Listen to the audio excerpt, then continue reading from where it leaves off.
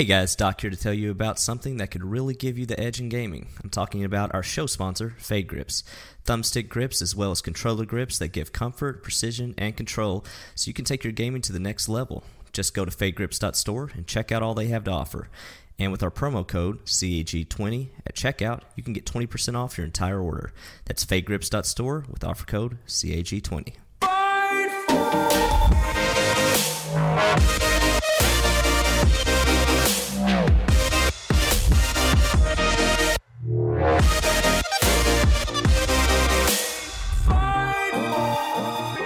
Hello everyone, and welcome to episode 46 of Cross Atlantic Gaming. I'm your host, Risky the Kid, and joining me this week are my co-hosts, Doc H1X1. Hey, what's up? Chocolate. Hello everyone. And in our rotating fourth chair, community member 10,000 Fists. Hello. What's going on, Fists? How you been? Yeah, not too bad. Been doing all right. Good, good. Glad to have you on the show. You almost didn't make it. No, almost. It was a bit of a last minute decision on whether to actually come on or not. Just not been feeling the greatest the last few days, but yeah, I'm okay enough to at least be here today. Give it a good college try. If you disappear halfway through the episode, thanks for being on. Well, somebody has to do it. That's true. So. We appreciate you. All right, first up, our next episode is our Patreon episode, so you still have a week to get in on that. If you'd like, you can head on over to patreon.com/CAG podcast if you'd like to get yourself entered for our game drawing. Like I said, that is next week. Chocolate, you want to talk about Mixer Embers? Quick. I'll go real quick. So we are in the test for Mixer and their Embers. Their Embers are like Twitch bits. So if you feel the urge to donate to us, please head over to mixer.com/crossatlanticgaming and pass us your Embers. That sounds so wrong. Pass us your Embers. Yeah. I dig it. Cool. Moving on. Swiftly. And if you're looking to spend those Embers, tune in to our streams. We are on mixer.com/crossatlanticgaming. We stream every Monday and Tuesday. Stream schedule is up on Mixer. So go check that out. Anywho, another week in gaming. What have we all been playing? Before I ask you guys what you've been playing, I did just want to say that I was at PAX East this weekend. What? It was a lot of fun. I'm not going to talk too much about it because we are going to be putting out a bonus episode. I went down with Waterloo, and we're just going to do a brief little, maybe a half-hour episode, hour tops, just going over some of our favorite things we saw there and whatnot. Overall, it was a lot of fun. Again, I think this year was kind of weird because there wasn't a ton of games that I saw that really blew me away, but I think that's just kind of, I don't know, par for the course. Because I'm not going to a lot of these huge 3-hour lines to see stuff, and it didn't really seem like there was anything mind blowing that I should wait in line for. Anyways, there was a lot of smaller stuff. You weren't underwhelmed or overwhelmed. You were whelmed. I was whelmed. Yeah, I would say I was perfectly whelmed. It was a good time.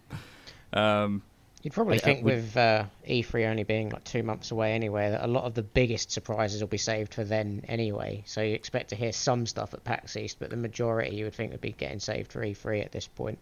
Yeah, and I think a lot of the bigger companies obviously want to do that anyways. We're going to talk about Borderlands 3 later in the show, but that was actually announced at PAX East, and I feel like that's been one of the biggest announcements they've ever had at a PAX, it seems like. Yeah, for sure. And that was on Thursday, which was the first day of the show, which is a new thing. They haven't done Thursdays always, but I've never been there on a Thursday, so that happened before I had even left Syracuse to head to Boston, so missed out on that either way. Lots of people walking around with Borderlands masks though on the show floor. Judging by the technical difficulties of that might be the last big announcement at PAX to ever happen.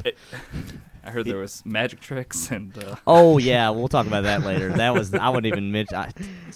I was wondering if I was dreaming or actually in real life during that presentation at moments, but So Randy Pitchford did not seem happy when they were showing the video and it wasn't in 4K and it was just looked god awful, jittery, glitchy. Ooh. Nothing like showing off a 4K video by having a 10 frames per second stuttering mess. So. Oh, yes. Yeah. Also, apologies to all our listeners. We had a one-on-one interview with Randy Pitchford that was going to air, but we're trying to keep things PG, and he got into magic tricks and stuff. So, maybe on a, untold episode later to patrons, we'll reveal that. But it's just not, didn't meet our criteria for the audience we're trying to reach nowadays. So. Was there flying flash drives by any chance?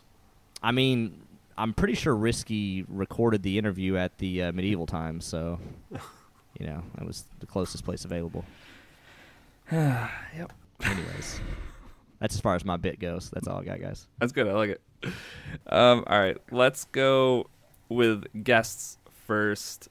Fist, you've been playing some Plague Inc. You shared some screenshots in Discord that cracked me up. What's going on in that game? Yeah, I decided I was it was my turn to stream on the Mixer account last week, and I did a bit of a sort of last minute poll in one of the Discord chats to see what people would think I should stream, because I couldn't decide. I was looking for all my games and I thought I really don't know what to play, so I ended up spending the first half of the stream playing a bit of Plague Inc., which I hadn't played in quite a while, a good couple of years. So it took me a little bit to kind of get used to playing it again, but fairly quickly got back into it. And yeah, it's for those that haven't played Plague Inc. before, it was originally a mobile game that then got ported over to console. So it's the whole point of the game is you've got different types of infections, like you can like use bacteria or a virus, different types of things that can like infect people in different ways and have different effects on people and whatever.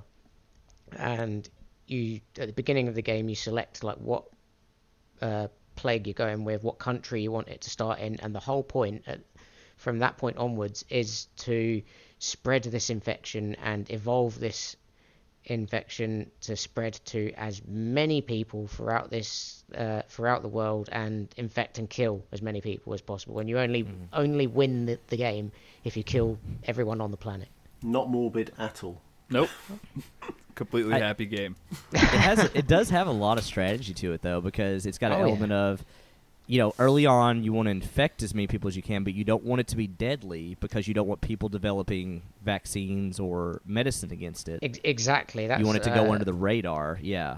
But so like the very first one that you use is a bacteria, and the unique evolution strain for the bacteria is that you can evolve it to be more resistant to different climates and stuff overall. Yeah. Whereas like the virus plague that is the second one that you unlock. That one, the unique strain for the virus is that it'll randomly evolve itself to add new symptoms. Yeah. And the more symptoms that one of your plagues has, the faster that people become aware of it. Because if you think about it this way, when you're sick, if you notice that you're unwell in real life, you'll go to the doctors because for whatever reason it is, you've developed a symptom that you're like, oh, that's not right, I'll go to the doctors. If you've got an illness that you're not aware of and you've not got any symptoms, you're not going to do anything about it because you're completely unaware of it. And that's kind of the way that you want to look at Plague Inc. when you're playing it, is you want to like leave as many of the symptoms as late in the game as possible, so that you've infected as many people as possible before you need to start evolving it to kill people. What a diabolical, evil, mastermindy kind of game. It's genius in a way, though. I mean, as far as the way it makes you think and how you think practically about illnesses and viruses and bacteria and stuff, though. It's really cool. If I remember rightly, I'm sure I said this to Ladonian during the stream as well. I'm sure that the World Health Organization actually I think they actually gave credit to the game in terms of how just it although obviously it is just a game, it does show just how easily infections can spread in real life. It makes you think about pandemics and how things happen the way they do, and because the game gets as deep as like, okay, it is in rats, it's in these things, and then later on you can trigger that to, okay, now it's spreadable to humans, and like the other thing is like it's better in hot climates, it's better in cold climates, it's got all these aspects. But the other cool thing, like you were saying, Thousand, is that like, let's say a virus randomly has a symptom pop up, you can actually use points to devolve that symptom. So be like, hey, whoa, like devolve. I don't want people really, figuring this out yet. Yeah, that's kind of like one of the, like you were saying before, one of the strategy elements to it. You might want to take off one of those random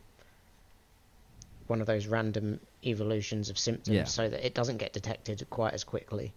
I do feel the game definitely has the risk aspect of the risk board game, like Australia aspect of, you'll be doing great conquering the world, and there's always that one little island country of like Iceland or Madagascar or something, and they close their ports off in time, and you're like, mother effer, and you can't get there. Like the 2 or 3 countries that usually give me the most trouble in terms of infecting them are Iceland, Greenland, I was about to say those two, and Canada. Oh, really? Canada? Interesting. Okay. Universal healthcare. Yeah, that stopped it right in its tracks, man.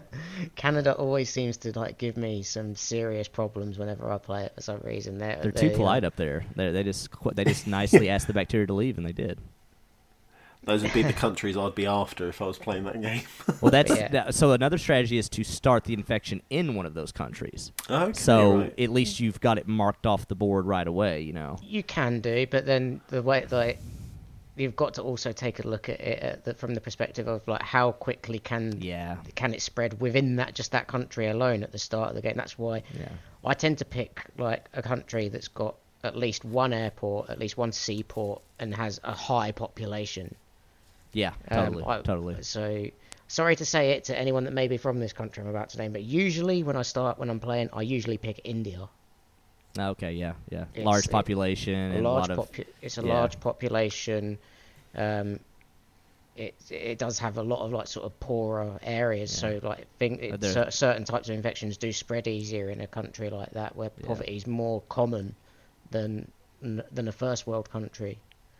Think about that game though, term as well. For like it shouldn't be like, but it's there. But the game does, like you talked about how morbid it is, but the game does take it to the nth degree on morbidity when you get to that late stage of like, all right, I've infected a lot of people. It's basically go time now, and you just start blasting points into like, this will make your spleen rupture. This will make you bleed out of every orifice. This will, it gets that detailed. Oh yeah, man. Yeah. Like, your brain will cook with this one. Like you get a fever so high, like. And then you just start seeing, and then you have a death counter. You have an infected counter and a death counter, and then you see the death counter in the top of the screen just start exponentially exploding. And the other fun thing that they've added to this game that I think is actually a really fun kind of meta thing is they add, how you have games like, movies like World War Z and all these things, or video games that do like this zombie killing organization or something. So there's DLC to where you can do like a zombie one or something like that. There's a couple of zombies. Yeah, and there's like a gorilla one, I think, there's too. There's one that was specifically linked to Dawn of the Planet of the Apes. Yes, that was one of them, yes. But the funny thing about those is instead of normally when you're playing bacteria or vaccine, you'll be like, World Health Organization is working on a vaccine. They're 42% of the way there. And you can even spend perks to be like, knock them back a few points, to be like they have a setback or something, or slow down their progress. You're racing against the clock to prevent them, to kill everybody before they get the vaccine finished. Yeah.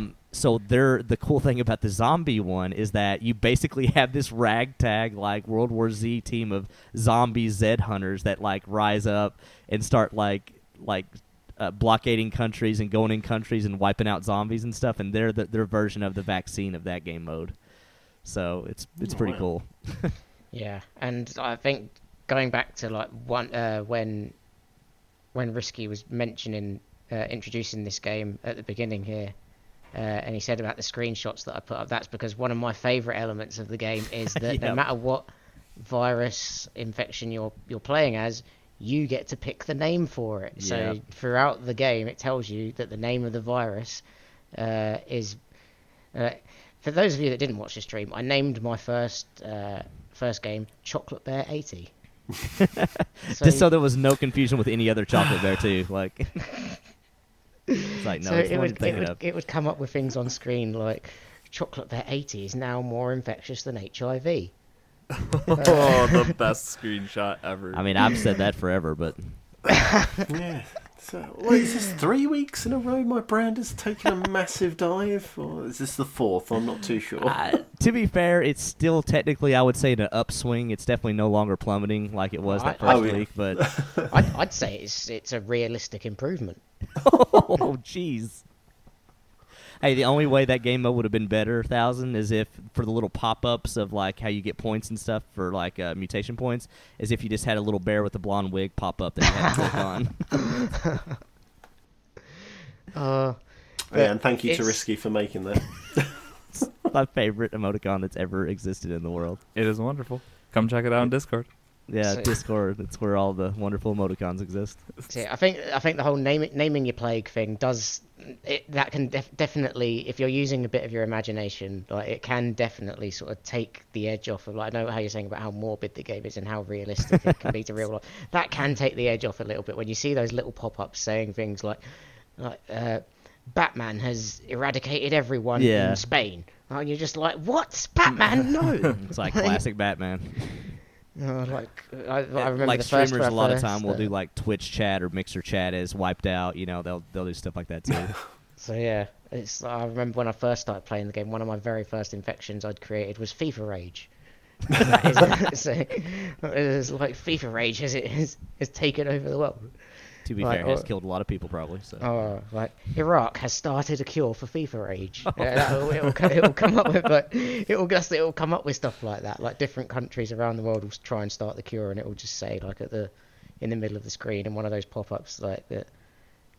Yeah, it's like Saudi Arabia has started a cure for something or other. I was And you about look to up name at, another. I was about to name a different plague there, but for my better judgment, I'm not going to do that. Oh, thank God. And then you look up at Iceland and they're just giving you the middle finger. It's like, you're not going to win the game. Game over. Yeah. All right, good deal.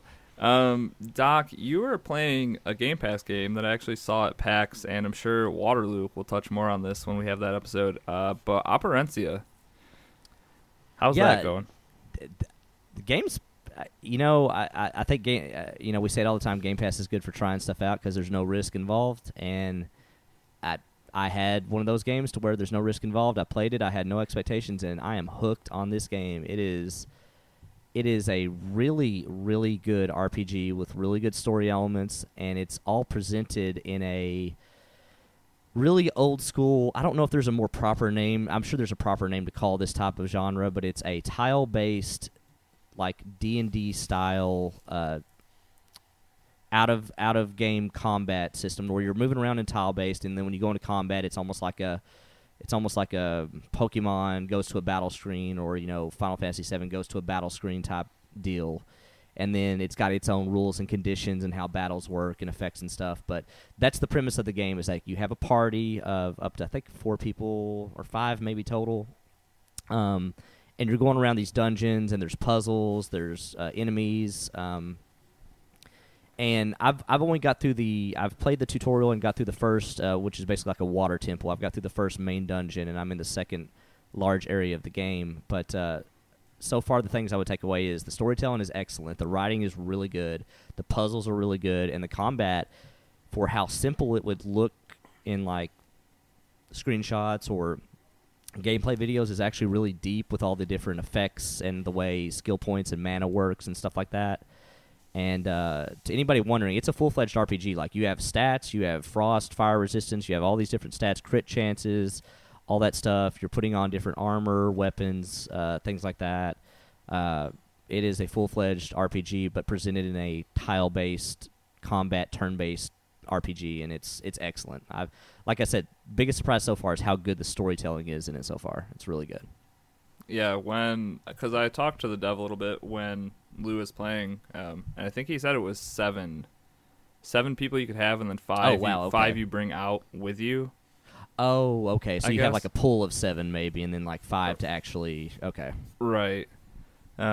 Yeah, it looked cool. It's super old school looking, but it's just weird. Yeah. To be like the first person perspective, I think makes it super unique and kind of weird. Yeah, and as I said, it's tile based, but they almost make it fluid enough to where it looks like a free roam RPG, but it's not. Like, it's definitely, you have to go in an X and Y plane, but they almost make it snappy and free roaming enough to where unless you were playing, you almost couldn't tell that it was that way. But the other thing I'll say about too is the voice acting in that game is one of the better ones I've played in an RPG in a long time. It has got excellent voice acting. But yeah, highly recommend this to anybody that's looking just to give a new RPG a try, because it is really good. It takes place in a land called Oberencia, which is pretty sure right next door to Narnia. That sounds accurate. Yes. Yeah, Airbnb is super cheap there. Oddly enough, no Uber, but it's you ought to check it out though. It's pretty cool place. Last thing I'll say about it that was really weird. They set up the tutorial about they got this whole Lord of the Rings style mythos of there was this land of Oberencia, and in this one age the underworld tried to rise up with all the demons and stuff. It almost has a very Dragon Age type story to it, actually, now that I think about it. But there was a king and queen and a few other people that drove it back and defeated the dragon. The king defeated the dragon. Oddly enough, the king's name is Attila, as in Attila the Hun. They never say that, the Hun part, but he's dressed Attila as a westernized version of Attila. Yeah. And I thought that was the weirdest part of the game so far. And they never go back to that. It was just we ran out of artistic inspiration, so whatever. We named him Attila and made him look like Attila the Hun. Okay, still sue us. Jeez. It's just random in the tutorial, but other than that, it's been really good so far. Good deal. It looks cool. Yeah. Chocolate, Dead Cells. Are you almost finished with it? I have no idea. Okay. What's the update on Dead Cells then? So I got into a new world, which feels like a castle, kind of like a castle level, is the only thing I can describe. It feels like you're in a castle. So I managed to run through about 3 or 4 levels, and I felt super powerful. Felt like I was doing really well. Got to a boss, and oh my god, how powerful this boss is. Couldn't beat him. Died. My Switch may have gone across the room. So yeah, I'm off Dead Cells for a few days. Welcome to roguelikes. Yeah, right. Was it your first time running into that boss though? Yeah. Oh, give yourself some credit then. Yeah, I feel like you're supposed to go back to him at least 5 to 10 times to figure out his patterns and how to beat him. Yeah, it was just the strange. So what did he? All of a sudden, he had a red orb kind of. Possibly it was like a bubble, and it was just. It looked like knives. So every time you didn't make the jump over it, you got hit, and then he would throw some sort of fire bomb at you as well, and it was just so infuriating. And all I had was a whip, and I think a broadsword, and I was killing myself. That I dropped my bow and arrow, I think, the level before. Oh. So annoyed. But, yeah, c'est la vie. That game is just so good. It is so good. I love Dead Cells. What's one of the best playing games in a long time, yeah. For sure. Definitely combat-wise. It's so fluid. Yeah, it just feels right. Absolutely right. So do you main a bow for the most part? When you have the cells to put in? Do you kind of work towards that? Yeah, I feel a bow and a sword is the combination. However, I did drop my bow for a whip, and then I mainlined a whip for a couple of levels, and that felt really good because there was a fair bit of reach on it, and the fact that you could not fly through the air, but as you jumped, you could hit the enemies below you or above you. Yeah, It felt right, and I didn't know there were bosses. My own stupidity. Chocolate's also didn't know there were bosses in this game. Yeah, if I knew, I think I would have kept my bow. But yeah, just so infuriating. But wait, are you? That was the first named boss you've come up to? Yeah. Oh, I thought you were close to beating this game. No. Risky. Oh boy, what's Man, I remember his name because he is brutal. I know exactly He's who you're huge. talking about. Yeah. He's Yeah. huge, and He has like I a said, name, too. The Monitor? It's definitely Or one of the harder. Is it the Monitor? it's the pain in my rear end. That's what it is. It's just when he brings up that bubble shield as well. You can just about make it over, and if you don't Yeah. time it right, you get hit by it, and then it's all kind of hurt. The Concierge. Yes. Oh, okay. Yes. That guy. Yep. That was a hard one, yeah. That was, yeah. Good That luck, was a hard Chocolate. one. And he, Tough thing about a roguelike too is that makes bosses like that even tougher is that it's not like you have a spawn point right outside the door and you can keep going back and get all the phases down, you know. It's like, okay, now I got to spend another X amount of minutes getting back to him, and I hope I do it right this time. Like, precisely, and especially the amount of, as you're collecting I call them scrolls, but you know, the things that level up your health or your give you more powerful DPS. It's like, right, okay, I had so many, and I felt that I was awesomely powerful, and then came up to this boss and I was just a peon. In the end, he kind of swatted me away after 3 or 4 minutes, and your self-esteem went way down. Oh yeah. I mean, and but then that's the thing about these games, though, is like the 10th time you run into him, you're gonna feel like it was nothing. Just like the first level It's of true, that game, yeah. the first time you went through it, probably wasn't the easiest, but now you probably get it through it in like 35 seconds. So Yeah. practice You're just, makes like, almost matrixing- perfect, I well, guess. yeah. Yeah. Well, and the other thing about that is, like, yeah, that it sucks when you finally get up to the boss and die, but the other cool thing about it being a roguelike is because you're going back through the levels, having different runs, is you have these, you'll get these really awesome runs where you're just like, dude, I've got these awesome weapons this time. I am just on fire. Everything's clicking, and you just have really good runs. And then you die at the boss. Well, yeah, sometimes, yeah, sure. But, like, you know, you're eventually going to get it, and you're going to be like, and it's like Risky was saying, it's like, you know, when you start out the game, you're just like this peon getting backhanded by these, like, enemies, and then, you know, later on when you're, like, flying through the first level, you're like Neo from the Matrix, just, like, one arm, just, like, fending off these enemies, just flying through the level. You know? I mean, that first level nowadays is you just fly through it and it's nothing. Occasionally you die just because you make it, well, I die because I make a really stupid mistake, but other than that, the first level's nothing. Yeah, but that's kind of like the beauty of those games, though. Is like, yeah, it sucks that you died to the boss. It was hard getting there, but because of the style of game it is, you'll have runs through the same areas, but they can feel so different and really get your blood pumping when you know you're on a good run. But yeah, I don't know. That's why I like the Giant Bomb. Giant Bomb East has that series they call "This Is the Run." I thought that was such a great title name for the type of games they're playing that way. Agreed. Good deal. Hey, Chocolate, you'll get there eventually. Hopefully you didn't damage your Switch too much, whipping it across the room. It was kind of more like a gentle. Oh, He's got that tipped it protective over. case too, so A toss onto the couch, the other end of the couch. there was a pillow on Yeah. the floor where it fell. So. Perfect. Don't very worry, slowly. Don't worry, he pays Jeeves danger money for like diving to catch those kind of things. That's smart. Eric's a good dude. That's smart money right there. Why it's got to be. Why it's got to be. One game that I picked up this weekend, just because I was looking for something quick and easy to pick up and play.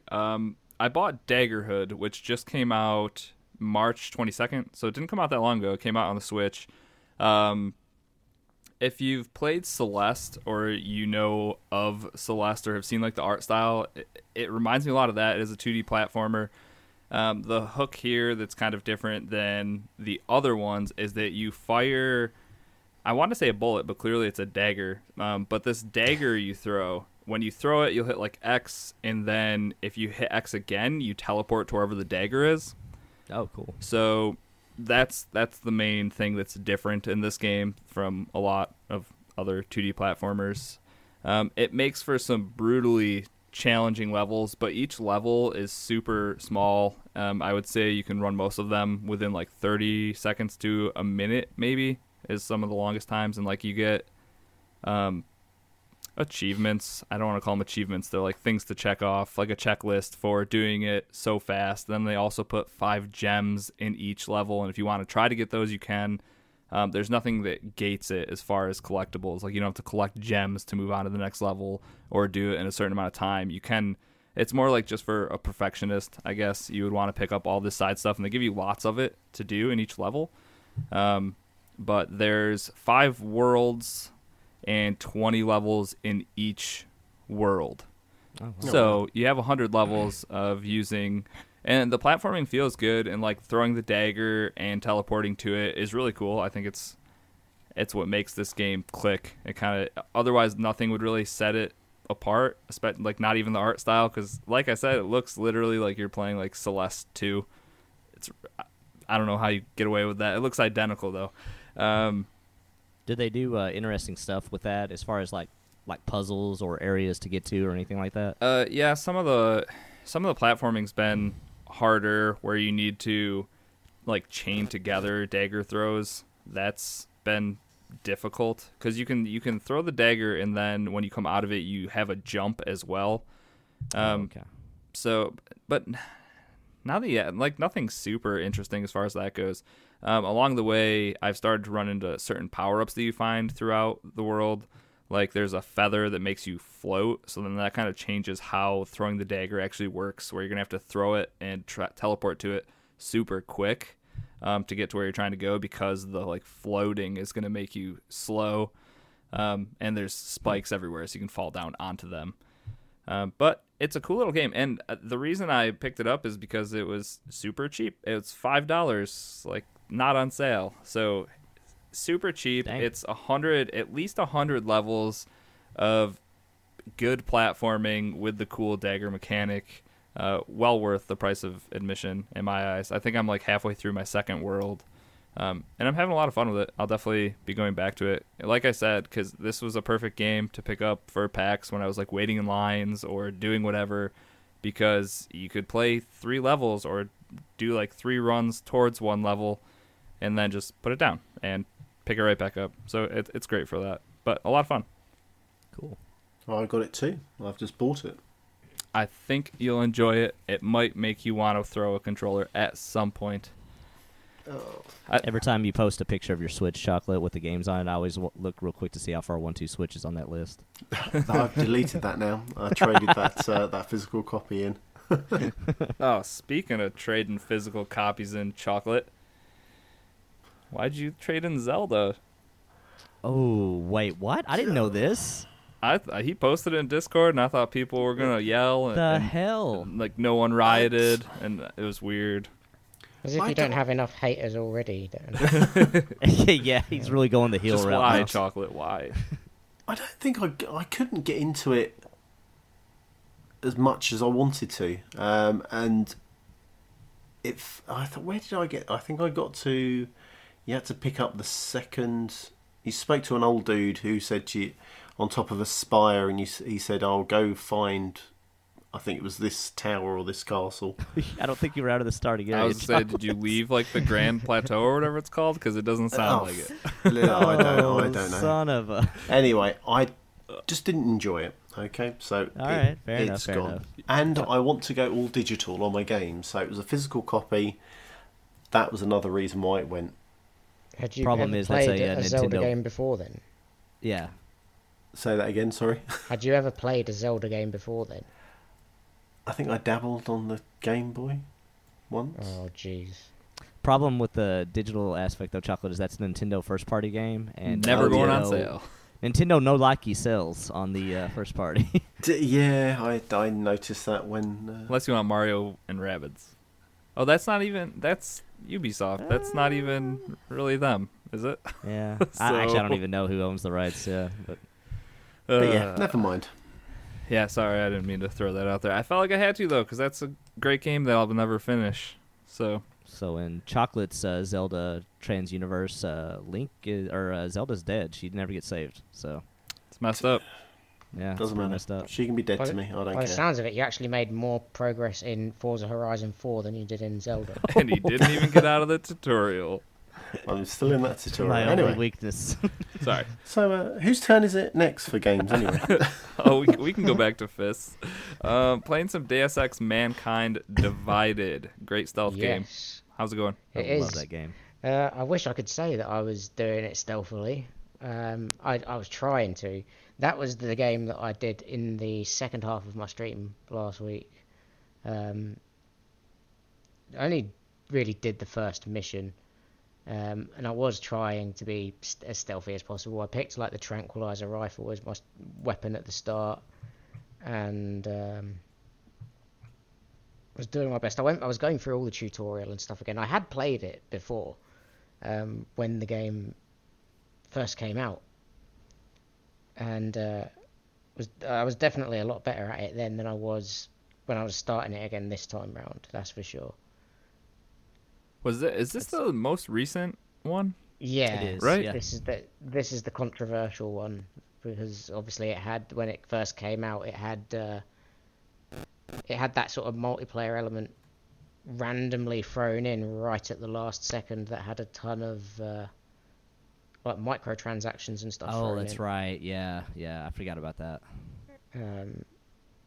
The single player itself like isn't bad. It's just, I don't know. It didn't feel quite right. I think there were certain elements to it that definitely were improved, like the upgrade in all your augments and stuff was definitely improved. So you would still prefer Human Revolution over? Oh yeah, like there's something. If I had to pick between, obviously there's the diehard Deus Ex fans that are going to say like the original game one back or on two, the PC yeah. were the best. I've never been a PC gamer, so I've never played those games and I can't have an opinion on that. I can only go by the ones that I've actually played, which is Human Revolution and Mankind Divided. And out of those two, I would have to say that Human Revolution was by far the more engaging and more enjoyable game overall. Yeah, Human Revolution was one of the first games I played that it's like, this game you can go combat or stealth, but it was one of the first games that I genuinely wanted to do a stealth only run or like a no death run. Like it really does reward you for that kind of stuff. For me, I think the one thing that caught me with Human Revolution that I can't really say is something I ever really pay attention to when it comes to games, but there was something about Human Revolution that really sort of caught me right from the start, and that was the music for the game. It's good. It's very good. Is it Yeah. synthy? I feel like it would be synthy. It does. I mean, it does have a sort of A little bit. Yeah. It does have a sort of cyberpunk type sort of vibe to the whole game, I guess, like that sort of steampunk type feel about it when you're walking around in the streets and stuff. That element is definitely there. It's a very well realized world too. I feel like. So you've got like that sort of element to it as well, but like I don't know, the music I felt just was perfectly setting the tone for whatever it was that you were doing at the time. That's good. Good soundtracks. They're Yeah, so good. They make a difference. it's surprising how much a soundtrack and the music can actually Affect your experience and your Affect- enjoyment, yeah. and really, it can make or break it, and that's crazy. Yeah, and that's like I said, that's probably one of the first games that I've really actually paid attention to the music and actually been like, man, I actually really like the audio on this game. And there's been time, like, I think now I'm at a point where I would actually rather play a bad game with really good music than an okay game with really, really poor music. I don't know if I can Yeah. get behind that, but that kind of makes sense. There are certain games where the music can just ruin a game enough to the point where you just feel like, man, it's just irritating. I don't really want to play. I'm it, actually- it's the noise of the sound. I'm trying to think off the top of my head. Are there any games to you guys that stand out as just like having real bad music, like off the top of your head? I can't think of any, but I'm sure there is examples. I don't know if it's bad music, but whenever I find games that you end up spending a lot of time in, the first one that came to my head was Minecraft back in the day. Like, I had to turn Minecraft music off eventually because it's just Really? it's the same. Yeah, well, yeah, it'll put you to sleep. Well, see, to me, that's kind of the appeal is that it's a very soothing. chill, relaxed, like, because to me, when I would play Minecraft is when I wanted to not stress and just like chill out and like Be you know, zen. build some blocks here, like Lego style, like, you know, just whatever. Oh, that's when you turn on Yeah, your death metal and you go to work. Start banging your head against, yeah. Yeah, I don't know. It was that, and like, I'm sure it's a good soundtrack, but for how long? When I'm a couple hundred Yeah, hours into building stuff, it's I could see that, yeah, totally. and that's an easy one. Like, taking away music from games like that, I feel like isn't a big deal. Like I could put my own music on that, or like racing games or sports games, anything where the soundtrack really has nothing to do with what's going on. There, I feel like it's fine to change it or not just turn it off completely. But something like story-based games, obviously, when they're cinematic, you have to have that music because the developer put it there for a reason, and it's going to enhance your experience one way or the other. So, Hellblade. I was about to say that might be the best example of audio and music in general enhancing the game as a whole. No, that game is just superb. Yeah, it's good. I'll get to it eventually. All right. I'll talk about this one quick. I actually forgot about it. I don't know what just made me think of it. But Metro Exodus I actually played on my PC. It came free with my graphics card, I think. Something that I bought inside of the PC. It came with a free copy of Metro, and I hadn't bought it yet. So that worked out perfectly. Man, is that game good. And man, is PC gaming kind of hard. Well, here's my next question, though. What did you think of the graphics when you got that thing up and running, though, for that game? I think that game in particular, too. They're real nice. Yeah. They're real nice. That is one of the better-looking games I've seen in a long time. And it's, I don't know, with the PC having the frame rate, like, it was just the smoothest experience I could have asked for. And it was gorgeous looking. It was funny because when you had talked about Metro a few weeks ago, you had mentioned the people that worship the fish or whatever. Zarfish, yeah. The Zarfish. So I was there not too long ago, and that was some weird stuff. I got real confused at a point. These people were, they all chanting. Of a sudden, they were chanting, and then they wanted to kill me. And some dudes put their hands up, and I was streaming this game, and Ladonian was in chat. He's like, they were trying to kill you. Don't let these guys live. And they're like on their knees with their hands behind their back, and I had to appease my viewership, so they didn't live. Well, Ladonian is pure renegade. We know that now. I killed 2 of them, and then I think I was like, I can't do this anymore. Games are good.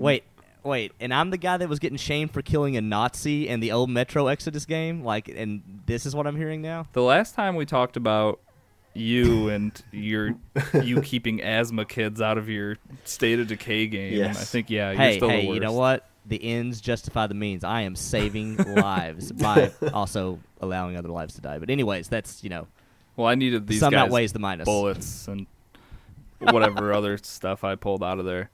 I only played it for that stream, so it was only like 2 hours, and then I was getting ready for PAX, and I just haven't had a minute to play anything, and I'm leaving again in a few days, and I just want to play some more Metro, and I don't know when I'm going to have time again. But that game's really good. I like where the stories seems to be going. For people that have played the first 2, which I didn't, I might have played a little bit of one of them, but I know that you're completely, for the most part, stuck underground, and now you're above ground. Spoilers for outside of Moscow. Yeah. For a good chunk of that game. I mean, if you've seen trailers for it, you know about being on a train and seeing all that stuff. But it's very good. It's very good. What did you think of that voice actor at the church? Like, I wish I knew that guy's name, but man, has he got a unique voice. Yeah, kind of like Goosebumps, I think. Kind of Goosebumps. Yeah, creep. Yeah, I think so. Yeah. But yeah, no, I would still recommend you go back to those older Metro games. They still hold up. Totally. I feel like that'd be pretty tough after this one. Maybe it wouldn't.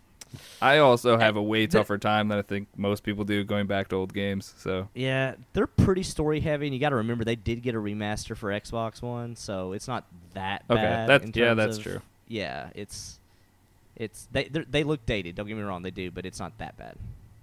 From what I've seen of Metro and streams, it does really well in having a post-apocalyptic kind of outlook, however, totally. Still being quite vibrant, beautiful colours in the. I know that doesn't sound right, that it should go together, but it just the way the world looks, it looks quite nice. Yeah, kind of. When you just said all that, you made me think of Far Cry New Dawn. Oh, really? Yeah, that game they set out to make those colors pop in that game for sure. Or like Rage 2. I'm just picturing all these pinks and purples just blinding me.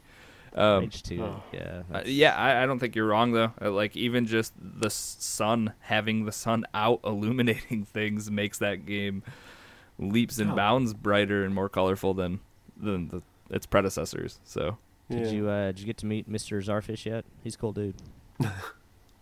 I don't think so. I got attacked by a giant alligator when I was trying to leave. That guy was a jerk. Yeah. So no, I don't think so. I think I ended it pretty close after that. I got back to the train, and I think we ran into a roadblock, maybe, and I'm there. Or the roadblock happened, and then I ran into those guys. I don't know. Yeah, it's kind of that's how you get it. Yeah, that's how you get in that area. okay. So I haven't left that area yet, and that's where I'm at. But I will definitely continue on in this game. It's a lot of fun. All right, let's go back to Fists, playing some XCOM 2. That was a good game. I was hooked on that for weeks. Yeah. One might say one of the best games ever. Yeah, I like. This is one of those games that I picked it up, I had it pre-ordered and everything, started playing it, and then I can't remember why, but I just stopped playing it and just never got back round to it. And I've no idea why, because Enemy Unknown was probably one of my favorite 360 games. Yeah. That and the Enemy Within DLC that came along with it as well, which is pretty much the whole game over, but with like extra stuff. Yeah. Like it was like Enemy Unknown and Enemy Within were brilliant, and I just thought to myself, man, I really want to get back into XCOM, so I booted it up, and I quite quickly remembered why I may have put it down, because how hard it is. It is a lot, even on normal difficulty, it is a lot tougher than I remember the Enemy Unknown being. Well, see, the devs famously always said that easy mode in that game was normal, and everything above that was harder above. Yeah, I quickly learned to put that game down to easy. I would have ripped my hair out or thrown something. No. So here's my second question to you, Fizz. Did you install the Alien Hunter DLC for your XCOM 2 playthrough? I have installed it. I've no idea. You might want to uninstall it, because that takes a hard game up to the 10th degree on F you, I'm throwing my controller across the room. That was BS. I hate this game mode. Like that. I love XCOM 2, and I've still not done a playthrough. I beat that game 3 times, and I've still not done a playthrough with that DLC installed. I'd say it's about time then, huh? It is ball busting early on, and it is terrible. I may at least start a new playthrough on the easiest difficulty first before uninstalling it. You'll know when you get to that part of the game early on with the Alien Hunters. You will not be confused if that is the part I'm talking about. You will know. I've not gotten too far in this time round. I've only completed maybe the first 2 or 3 missions. I like how they do the mobile base in the second one though. That was a cool Yeah, iteration. that's really cool. I mean, it's if you did play Enemy Unknown, Enemy Within, it's one of those games. It's very familiar. Like the layout is pretty similar. I think there's just a lot more depth in terms of your options of how to build your teams up, how to do their upgrades, and in terms of the actual fighting mechanics, there's a lot more variation, because the enemies are more diverse, they're more unpredictable in terms of how they're going to react and stuff so it's very much one of those games where you're basically going to be doing a hard save after every single move you make. XCOM invented save scumming. That game invented that concept, literally.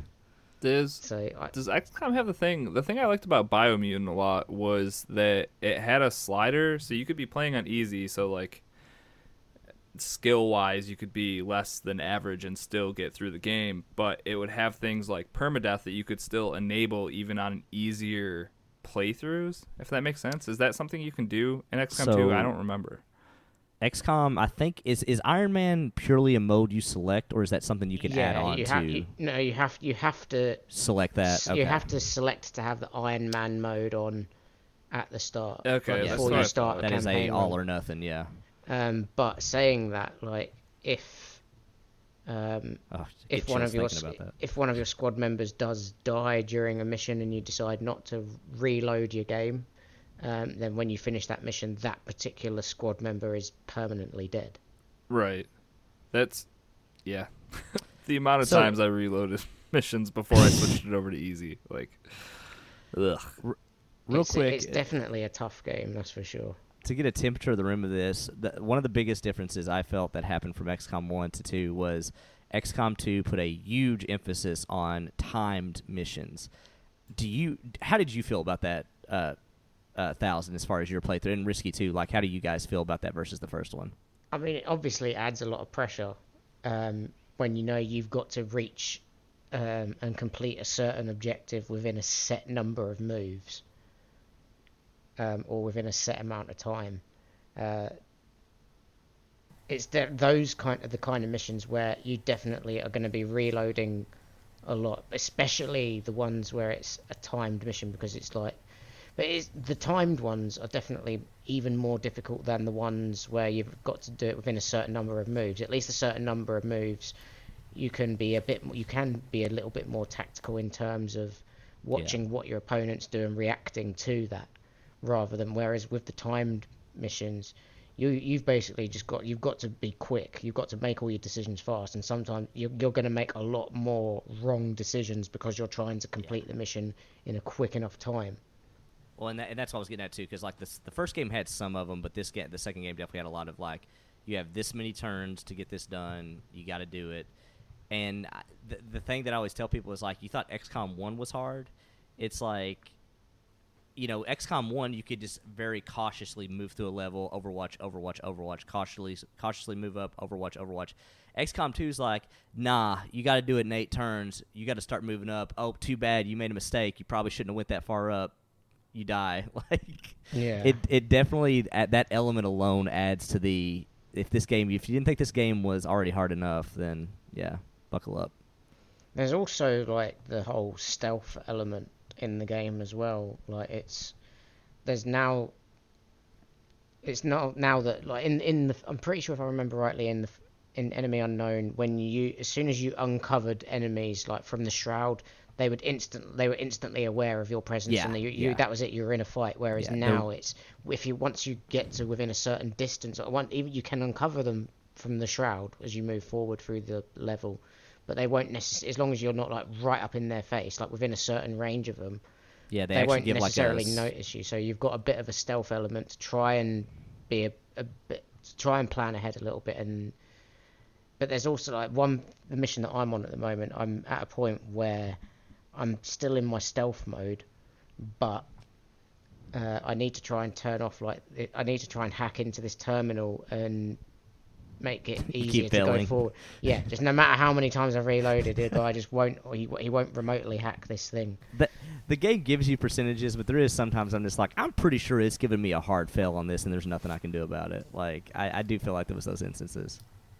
Yeah, so I'm not sure how to. I think at that point, after I'd failed that for, like, the 15th time, I was like, yeah, I'm gonna go and jump on something else. Yep. So my suggestion: knock it down to easy and actually enjoy your time playing the game, and do not install Alien Hunter DLC. Like, because the difficulty's good to a certain point. Like, when it becomes constant frustration, and it just makes it not fun. Like, it's not worth the challenge, in my opinion. Yeah, I think it's because it's such a big step up from Enemy Unknown. It's probably one of those games. It's best to just play it as if you're playing a brand new game that you're unfamiliar with. Just go through it on the easiest, like you said, on the easiest difficulty, and get used to the game again.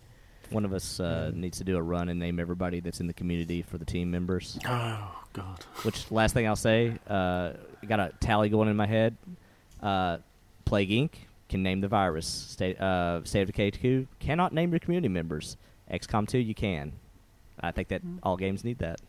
Should be you can universal. actually give them, like, different accents from, like, depending on what part of the world they're from as well. I saw you can give them, like, the different flags. I didn't know that that actually made their accents different. Yeah, that's kind of cool. No, it's like you Yeah, so you can like change their nationality, so the flag, you can change the voice that they have. So there's like, for both male and female characters, they've got like 7 or 8 different options for America or for the UK or Australia. You've even got like quite a few European countries thrown in there as well. But they'll actually be speaking the native language. They don't like. They're not speaking English and sounding like they're from that country. Oh, You know what I mean? It's not like that. It's like they're actually speaking the actual language from that country. So you won't, if you pick those ones, you won't be able to understand them unless you actually know the language. That's cool. America. All right, moving on. This will be our last game before Game Pass Roulette, and that's Division 2. Everybody's still playing that, and we're going to have news about Division 2 coming up in our news. Big news. How are you guys enjoying it? What's new? What world tier are we at? What level are we at? What's going on? Finally made level 10. Still in the tutorial section, eh, Chocolate? Yeah, well, I don't know getting past that tutorial. That's the trouble. He's not quite. Me and Chocolate were playing Division 2 a little bit earlier today, and we're both roughly around about the same level. I'm only about level 11 or 12, so I'm not really much further ahead of him, to be honest. I saw you guys did the aerospace mission. How'd you like that? Oh, God, that was It's so good. grueling, the mission, but looking past the tough, enemies... Looking past the enemy, I was trying to take aim and take someone's head off, and then noticed how one of the planets the camera must have zoomed away from the planet, and I completely missed my headshot as I was looking at this planet zooming off. It was Sounds right. so good, so good. There's I like just love this the thing. one room you walk into it, and it's like it's zoomed in on the Earth or something, like on the screen. Yeah. And there's like enemies like literally on the balcony, like just sort of most of the way up this screen. Oh, is that when you're in like the planetarium? I must have been. Yeah, Yeah. That's I think it so was. cool. I love the planetarium so much though, because you like go in a room and it's like the Mars rover landing, and Yep. you're having these brutal gunfights, and these guys are just like cursing, being like "F you" and like throwing grenades. And you just hear this overhead disembodied voice be like, "On Mars, there's ferrous dust that surrounds the entire planet for little to no oxygen." And it's just so hilarious. I love it. They did so well with that setting. They knew what they were doing when they picked DC. Visuals were unreal for that mission. So many And then museums.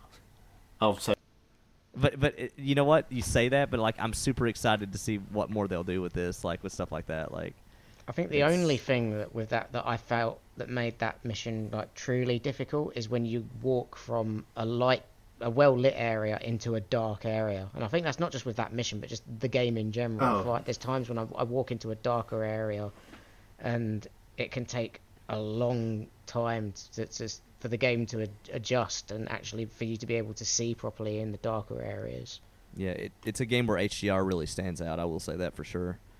It's They don't do weapon attachments for to have like a torch on the end of your gun, do they? Not that I've seen. No. No, That I don't would think be- there's any kind of So helpful in some of those missions. I guess I didn't notice it. I wonder if you guys need to up your brightness a little bit.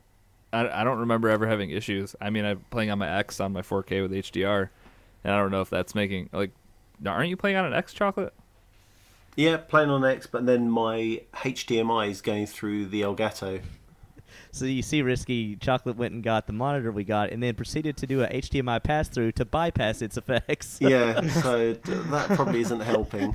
Probably not helping. I don't think it's helping at all. Chocolate's like, I see what you're saying, Risky, and I could do that, or I could bypass all that. And, Yeah, it's a lot of effort, isn't it? The trouble is, is.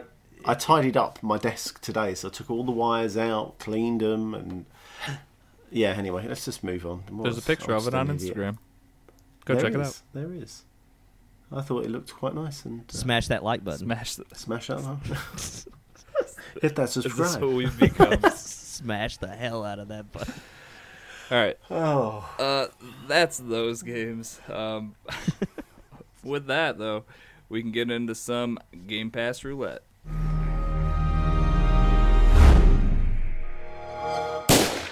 All right, welcome back to Game Pass Roulette, where every other week we roll the dice on a Game Pass game and let you know if it's a hit or a miss. The past couple weeks, the game we have been playing is Scream Ride. Yes. This, I think I can go ahead and say this is definitely my favorite of the 3 games we've played. Not that it was up against a lot of tough competition in Sonic and Knuckles and Hello Neighbor. Rough start to this segment, huh, guys? For the first few games, huh? Yeah, and stay tuned to that because we might have some ways to alter, to maybe filter out the trash. Game Pass broke us. It sure has. So yeah, this was kind of a breath of fresh air. Well, we'll start with Chocolate. Chocolate, what are your impressions of the game? How are you liking it? Yeah, I really do like it. I think it's a nice change to games that I play. So it gives me that kind of Trials Rising, Trials HD kind of feel as you're going around your roller coaster trying to get the fastest time or the biggest score. So I enjoyed that element of dying it. horrifically.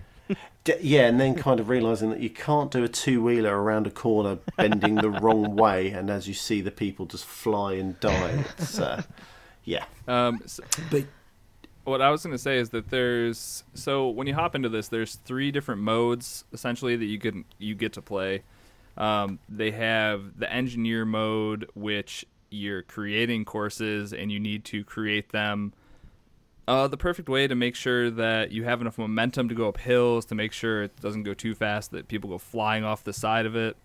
And then there's always little things you can check off, I guess, to get bonus points and whatnot. But that's engineer. They have Scream Rider, which is the actual mode where you're in the roller coaster and you kind of have to you can lean the roller coaster to keep it on the tracks. You get bonus points for two-wheeling. There's like booster spots, stuff like that. That one's a lot of fun. And then the last mode is the Demolition Expert, which is this one. That was my favorite. Brilliant.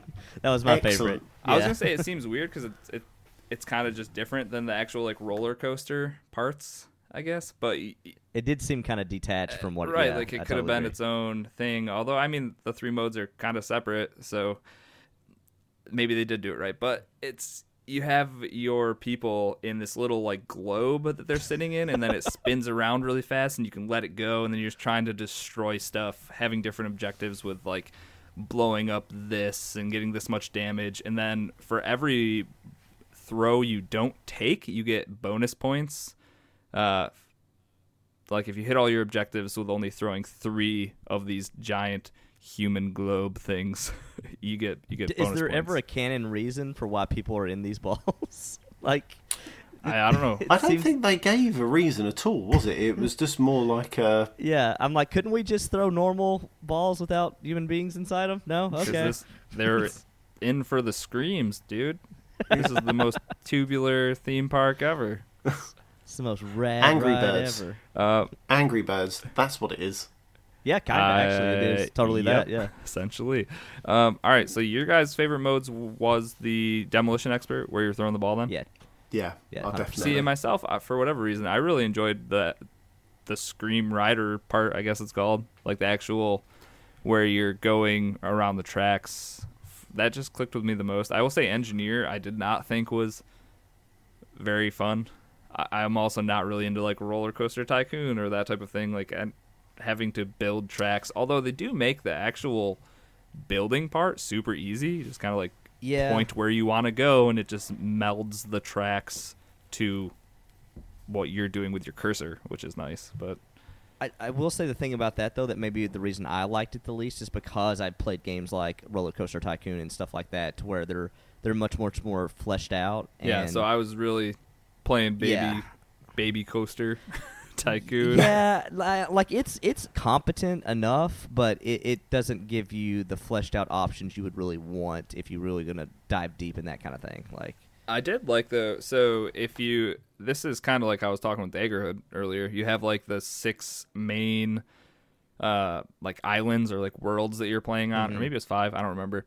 But then you have 4 or 5 runs for each one of these things. But if you were like me, just progressing through Scream Rider, I got up to like the third world, and I wasn't locked behind having to beat a bunch of engineer levels and beat a bunch of demolition expert levels. And I thought that was a super nice touch because, like, just let me play what I want to. And what I was doing with Scream Ride is I just kept playing until Chocolate's name was no longer on the leaderboard, because that meant I had passed him. Oh. Okay. All I was really shooting for. Chocolate's like, okay, all right.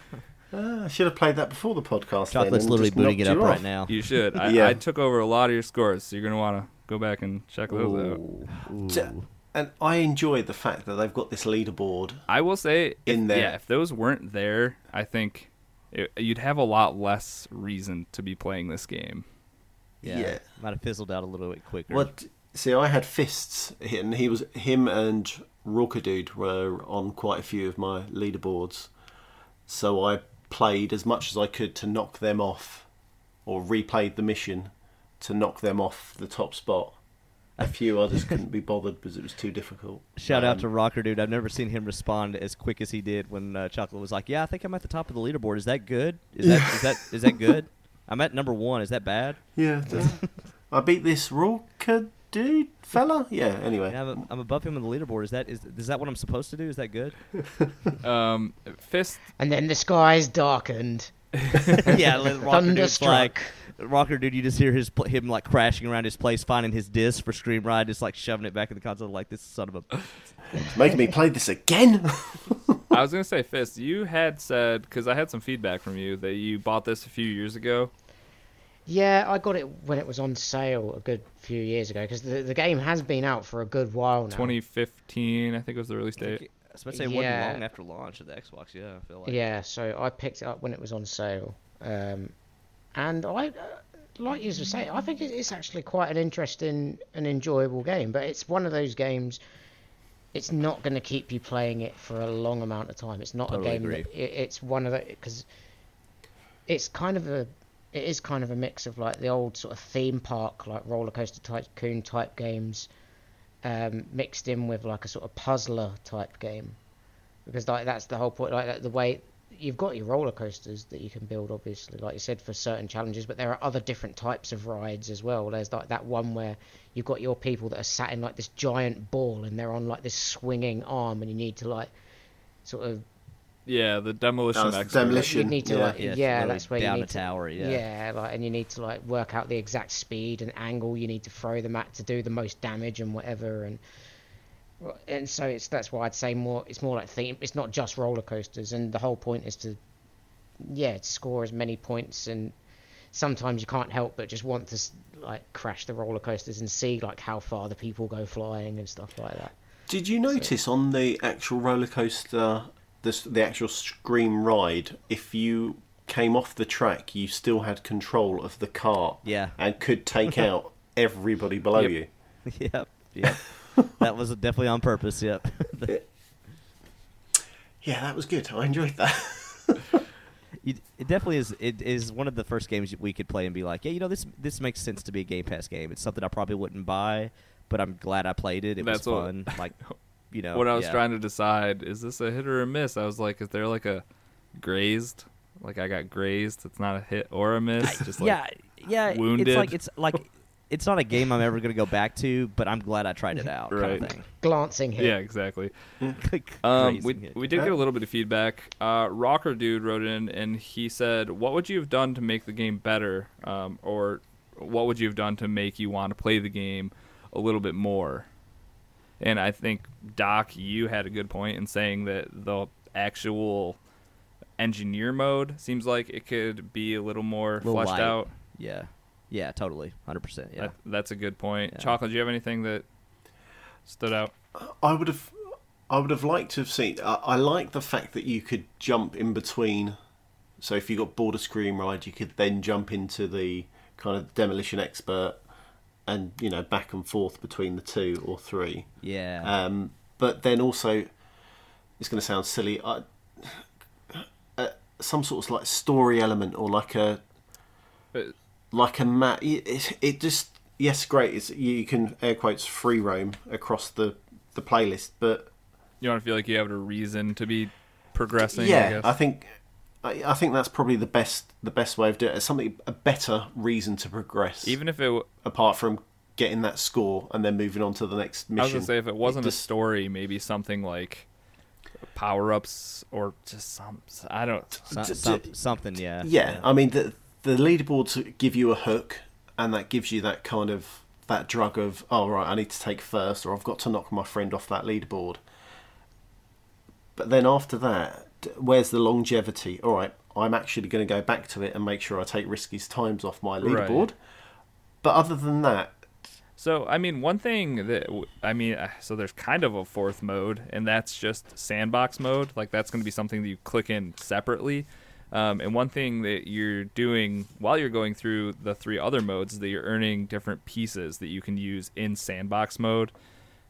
So that's something. But if you're a player like me and you're not really interested in the engineer mode, which means I definitely wouldn't really be interested in sandbox mode, if that's what I'm working towards, I don't know. I just need a better carrot at the end of the stick. And I guess that was the question. What would I put at the end of the stick? I don't know. I think it's that story that you need some sort of story or a reason to keep going. That's not, if you're not, as you say, an engineer, or you're not interested in that hook, it's not there. Yeah, because then you're just getting 2/3 of a game. Yeah, I mean, let's be fair. It was free. Yeah, that's true. Yeah, and if it wasn't in Game Pass, I would say this is a classic, like, $20 digital only game. Like, you wouldn't probably, to where you would kind of know what to expect going in as far as like depth and like stuff. And I would say though that the whole point of this segment is like these games are in Game Pass, and that's how we should look at them. It's a free game. Is it worth booting up on your Xbox? You're not paying for it. So, Doc, for you, if you're looking at it that way, is it a hit or a miss? I say a soft hit. Yeah. Soft hit. I like it. Chocolate, how about you? A hit for me. Had fun with it. And I wish I could say soft hit too. Gentle tap. I think there's better things on Game Pass that you can spend your time with. I'm gonna give it a miss. But there's some fun stuff there. I know that after this podcast, the chances of me going back into that game are none. I was gonna say slim to none. I'll rule out the slim part. I don't think I'll go back. I'm not going back to it. Yeah. So even if I overtake your time and call you out. I mean, if you do that, I'll have to. So yeah, that's one way to get me back in there. Be compelled to. Yeah. I was talking about last week. We were talking about how many games were in Game Pass. I got a hard number now. It turns out there's 208 games in Game Pass. I was wrong. I lowballed it. Oh boy! I hope I have an updated list. Well, we pick next week's then. Speaking of that, let's click this little RNG button and hope we don't get disappointed this week. All right, here we go. Be good. Be good. Be good.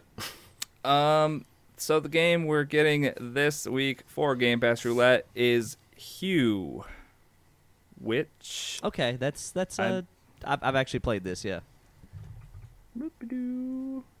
It's a 2D puzzle platformer that uses colors to basically solve puzzles. Okay, hey, I was trying to go find a little synopsis, but that works.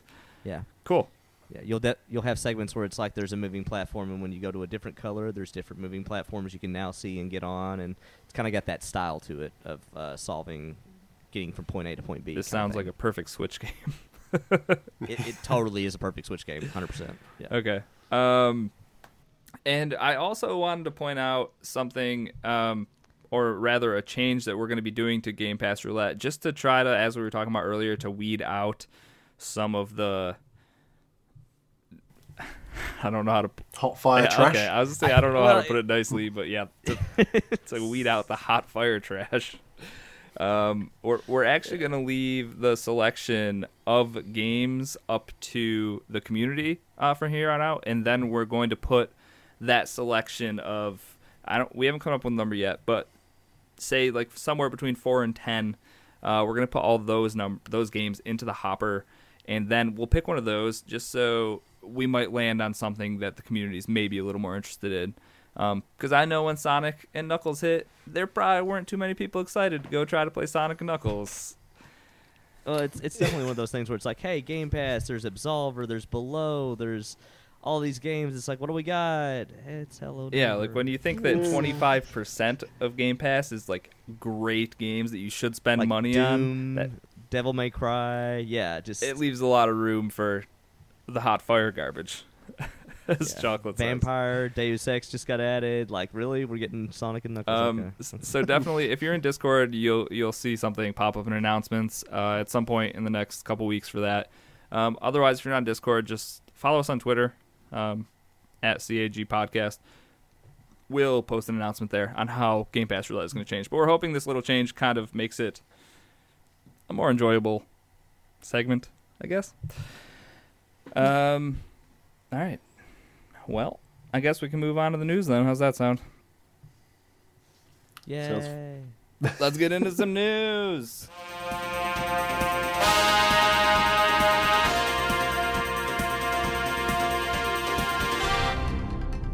All right, Doc, what is in the news this week? Quick hits. Okay, so quick hits. We got some follow-ups to. I feel like the way the news is progressing nowadays is that you get a tidbit, you get more information, and then you get all the information. So this is the medium of the. This is the middle of the information sandwich here for Apple. Their Apple Arcade is what they're calling it. So last week we talked about how Apple's going to offer a subscription-based gaming service on their App Store. They got out this week, gave a little bit more information. We still don't have a hard price in place yet, but they did get out and basically formulate what we had suspected last week, and that is, we postulated that, well, there's all these free-to-play games. That's what makes money on the store. What are they really doing with this?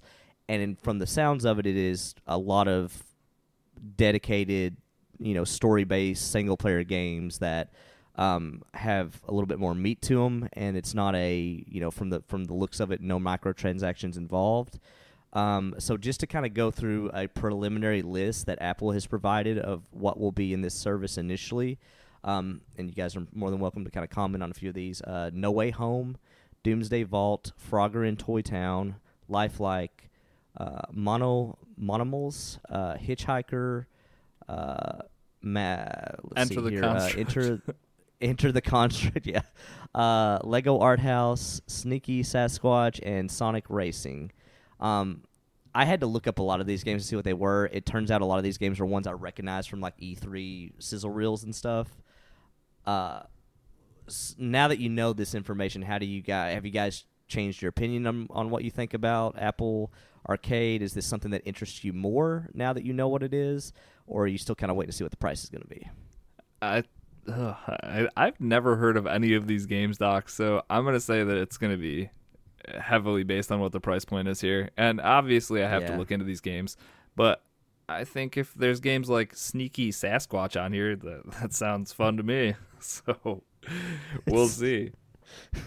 Gadget, Sneaky Sasquatch. How about you, Fist? Any of these games sound great? He actually took a nap. Apple Arcade bores me too. I don't blame you. I'd never heard, other than Sonic Racing, which I've obviously heard of that before because it's Sonic, but I mean all the others, never heard of any of them. So I when it comes to subscription space stuff, like I'm very sort of selective in what I'm willing to actually invest money into every month. So chances are the only way I'll get this is if my game share buddy decides to get it himself. Oh, Chocolate Bear, who stepped away from the mic for a minute. Yeah, what are you guys thinking on price? Are you expecting something along the lines of I initially thought $10, like the Netflix? God, I hope $4.99 price or lower. Yeah, maybe. I mean, I guess it depends too. They haven't given us a hard number on how many games will be in this either. So True. Like Game Pass, even though not all of them, you could argue 40-50% is great, the other half not so great.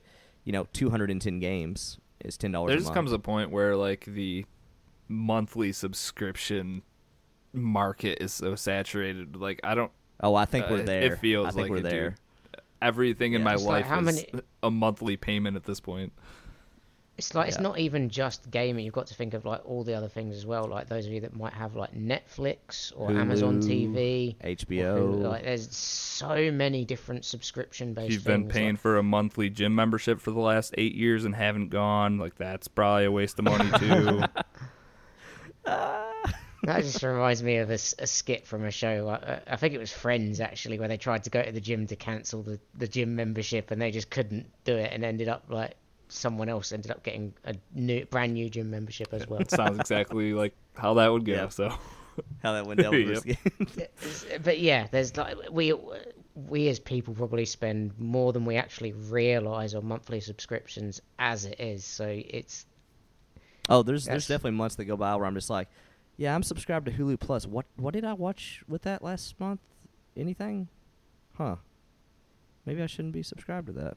Like, yeah, it's like over here we've got a TV service called Now TV. It's like a sort of pay-as-you-go version for our satellite service over here, Sky TV. And I used to have like the monthly subscription for the sports package, but it got to a point where like I just couldn't afford it anymore. So I was like, right, I have to cancel that, and just if I want to watch a particular football match that's maybe on Now TV, I'll just buy like a 24-hour pass, and that doesn't renew itself every month. It just lasts 24 hours and then expires. just to move this segment on, like I will say, to answer your question, Risky, of how we know we're in a day and age with too many subscriptions, there are apps on your phone that their pure mode of use is to identify stuff you're sub to and ask if you want to unsub from it. I need to download that. Risky's like, oh yeah, what's the name Yeah, of it? definitely DM me that one. Okay.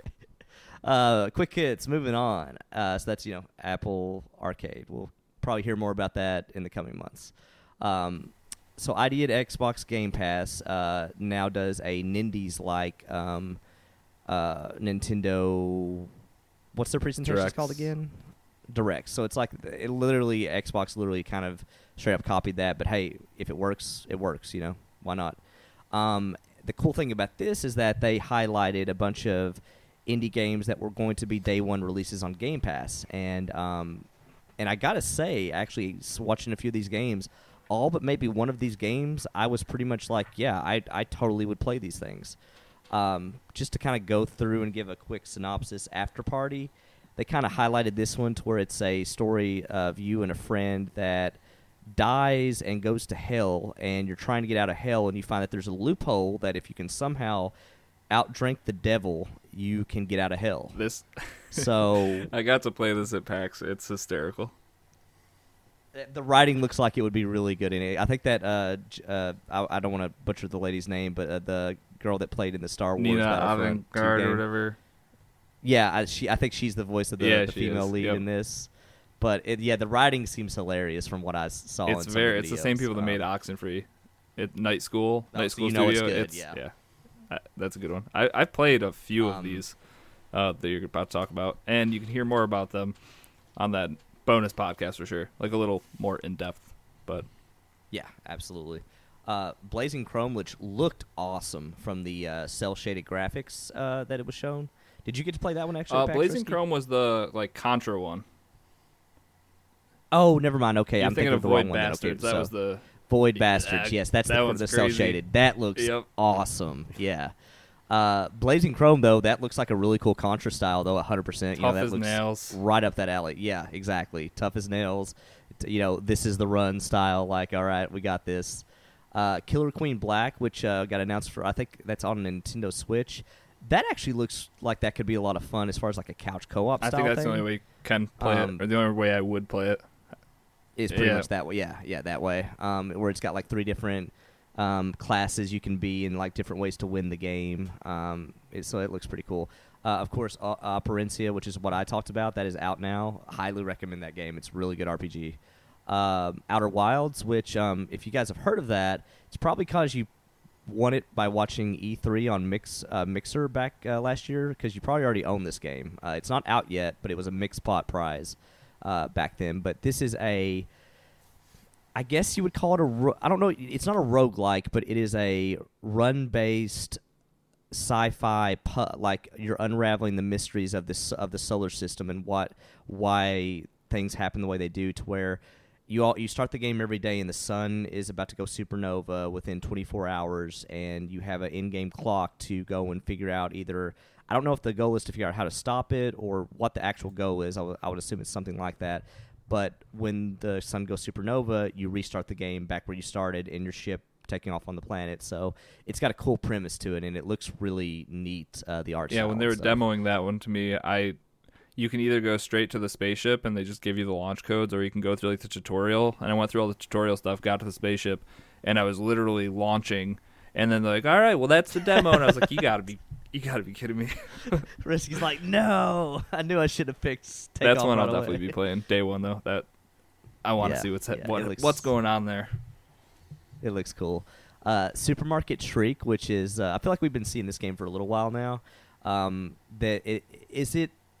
Correct me if I'm wrong, Risky. This is a overhead racing That game, is right? one I don't know much about. Besides, it was supposed to come out in March and it didn't. So yeah, to where it's got like a goofy style of like you're in shopping carts with like weird characters racing around different tracks within supermarkets and stuff. I don't know. This is probably the one I know the least about. I've only watched it in a few segments, but looks like it could be fun. Probably another good couch co-op style game. Now, this next one, The Good Life, this is the only one that didn't strike me as something that I would necessarily play. I actually know nothing about this. It is literally, it looked like a photography game with cats and dogs.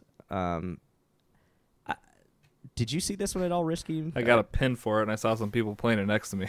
That's about it. Great. I got swag for it, and that's it's a game. All right. I don't know much about this one either. Yeah, this one I couldn't find much information on, so I don't really feel like I know much to say about it. And then Void Bastards, which we were talking about, the art style looks phenomenal in that. That is day one play for me. First off, did you guys watch this, and what stood out the most to you guys from this? I feel this has been going on for quite a while, Void Bastards. I'm sure we've heard it before. I can't think why. Is this the one that got roguelike elements to it? I can't think. This is my fault too, because I put this in the segment and I didn't. I kind of rewatched the direct, but I didn't actually further research the actual game. So I don't think that was a roguelike. Okay. I think I'm thinking of another game that came out that might have been a VR type thing of that style that was a roguelike. But yeah, either way, the cell shaded graphics, which every time I see a game like this, I'm like, why do they not make more cell shaded games? Because I feel like they hold up longer too artistically. Yeah, it works really well in this game. The whole space setting, it works with like the lasers and stuff like that. Yeah, totally. So we don't have a lot of hard dates for these. Obviously, like Operencia is already out, but they didn't have a lot of hard dates. But these all are day one Game Pass when they hit Xbox. So, available to play immediately when they hit that service. Yay, English. English. Moving on, we got to throw in sad news every week because the industry just keeps giving us plenty of it. EA laid off 350 people because they had a hold my Pepsi moment to all the other studios that were laying off people, and EA said, well, we can do anything you can do better. Oh, jeez. And up the ante. I like that's the take you took on it. Well, glass half full, right? I will say one thing that was interesting. They did send out a company-wide email that led up to this. Looking at the bright side, they did say that they would look to help get these people, as much as they could help in terms of finding new jobs or getting established with new jobs. Is that what a paid PR person would do? I think so. Tell you exactly what you want to hear. Yeah, true. The one thing that was interesting about the email, though, was that EA kind of gave some little hard to stomach truths about themselves that I think most people would agree with. And they basically came out and said, we are not where we want to be. We have not been delivering games to the expectations we have for us. We are looking to improve the tools of Frostbite for our studios. And they, said a few other things, but basically saying like, hey, guys, we know we're not delivering what we should. We need to get better at what we do.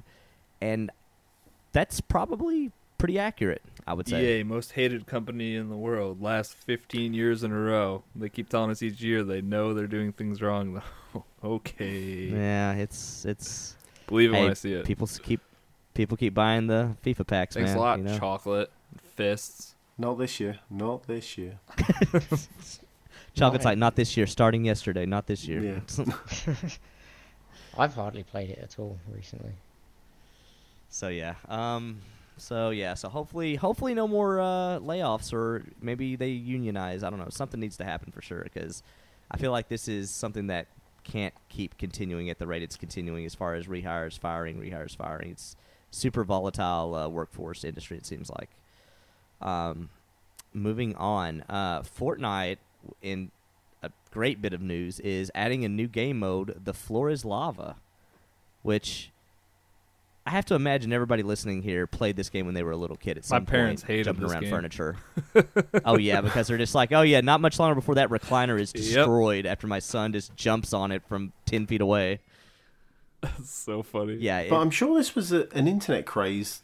I'm sure 6 months to a year ago. not fair. And Fortnite have only just grabbed it now. Well, they just got out of court battles from the dances, so, they got You So- can't Well, steal yeah. childhood There's probably games a- without asking somebody first. Well, yeah, I'm sure there's a statute of limitations. I just- we can go back 10 years. After that, we can do what we like. I just imagine there's some guy at Epic Games being like, all right, idea room, let's go, guys, ideas. And there's somebody in the room being like, yeah, let's add a mode called Coffee Rush where you have to go get, you go to the coffee shop. Wait, can we do that? Would Starbucks sue us? Like, can we do that? Like, they just, No. constantly have lawyers around them now, just like, is this okay? Like, They send the notes up to the lawyers, and then next week they get like- what they're allowed to do. is there any chance somebody will sue us on this? And by any chance, we mean, is there any chance somebody could sue us for this?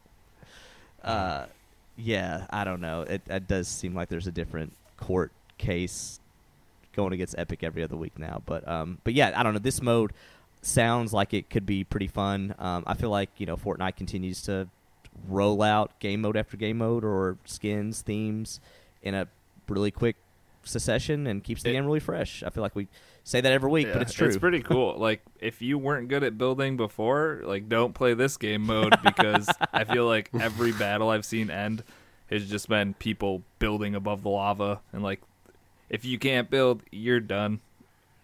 Or if you it's Yeah, cool if you I knock out floors now, you're knocking people down into lava. That's pretty sweet. The first thing I did think about when this mode got announced was like, man, this is not for me. No, not at all. I would not be able to hang. Yeah. All right. Quick hits. Moving on. So we did our best to try to get 10,000 Fist really down on the whole Borderlands 3 is not Chaotic getting is who you're announced thinking because the Chaotic. Sorry. Yeah. Sorry. We tried to get him down as much as we could about the whole we thought Borderlands 3 was getting announced, and they leaked that there was a Borderlands 1 remaster. Was that the entire announcement? We don't know. But then we got to PAX, and after a very long build-up to a magic trick punchline, because you got to build up the trick, as Randy Pitchford once told me, we got Borderlands 3. Streaming at 10 frames per second on the big screen, rebuffering. So Poor yeah. guy. Man, somebody got fired out of rage. Let's just say it, guys. His comment of, "Oh, this is why we should have brought our own equipment," was Oh, just God. the pinnacle. That's when I tuned in just at that point, and then the crowd went, and he turned around and went, "Hey, it's 4K. It's meant to be 4K. It's not working." So there's a lot of we're going to move along as quickly as we can, but there is some stuff I want to pick apart from this conference, because I took notes on this conference, and I've got the notes right here in front of me. They're not long. This is how the notes are going to go for you as far as my thought process of moving through this conference. One, I put, okay, it looks like Borderlands 3 is the thing. Oh my God, Randy Pitchford talks about magic. Oh my God, Randy Pitchford is going to do a magic trick. Oh my God, Randy Pitchford has said you have to build up the trick. Oh my God, is this real life? That all happened, and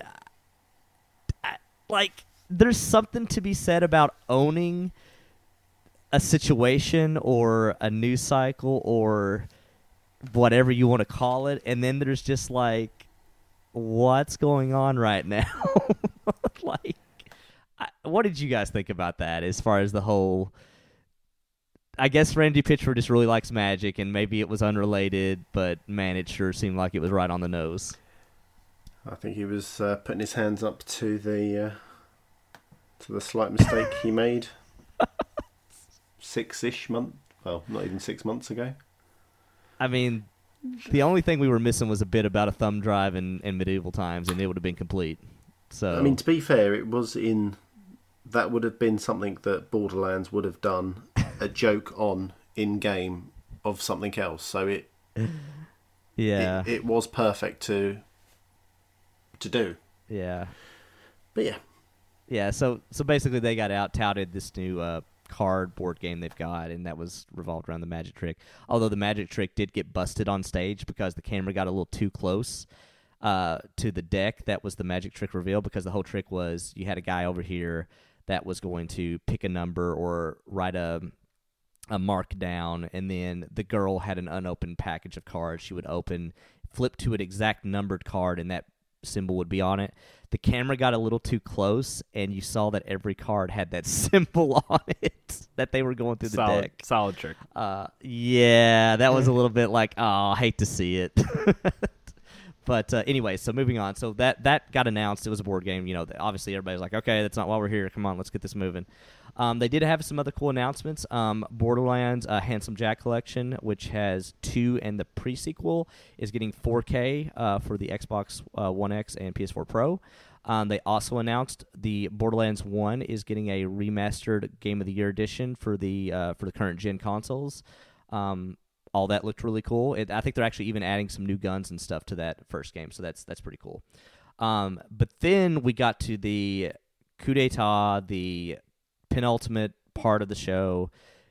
You get out there, you get the girl who did the whole like, hey, dude, you know, I'm your guiding whatever person.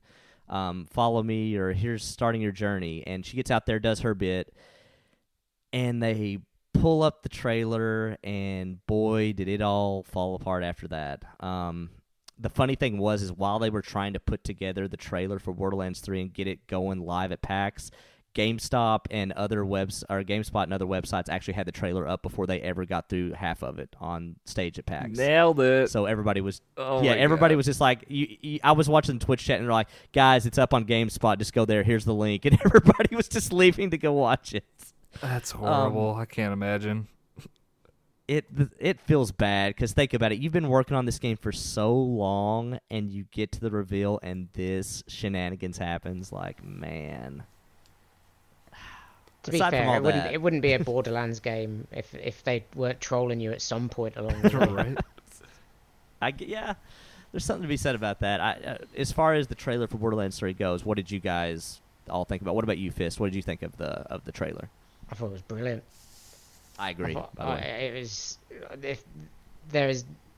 When it comes to Borderlands in general, there's very, very little that I think they usually do wrong, if anything at all.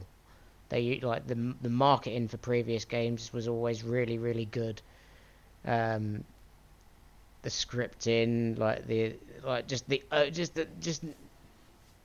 just everything. Like, everything was always really good, and I think the one thing that they've really, really improved on, from what I can gather from the trailer, is the fact that it looks like you're going to get to go to a variety of different areas that all look really different. Like, you go up to like a well-lit city, or the city really threw me off too when I saw that. I was like, oh wow, they're really going like places. Cyberpunky is the city, in my opinion. When they went over it, that could be cool. And like the swamp areas and stuff. Yeah, like lush jungle swamp. Yeah, and there's going to be like returning characters from all of the previous Borderlands games, including the Telltale's Tales from the Borderlands games. Some of the characters from that are going to be thrown in, so that just shows that all of the stuff from, even though it's made from a different company, that's now going to be official canon. Oh, it's so good. I really appreciate that attention to lore and canon and stuff like that. It's like, we realized we had a good game in this Telltale.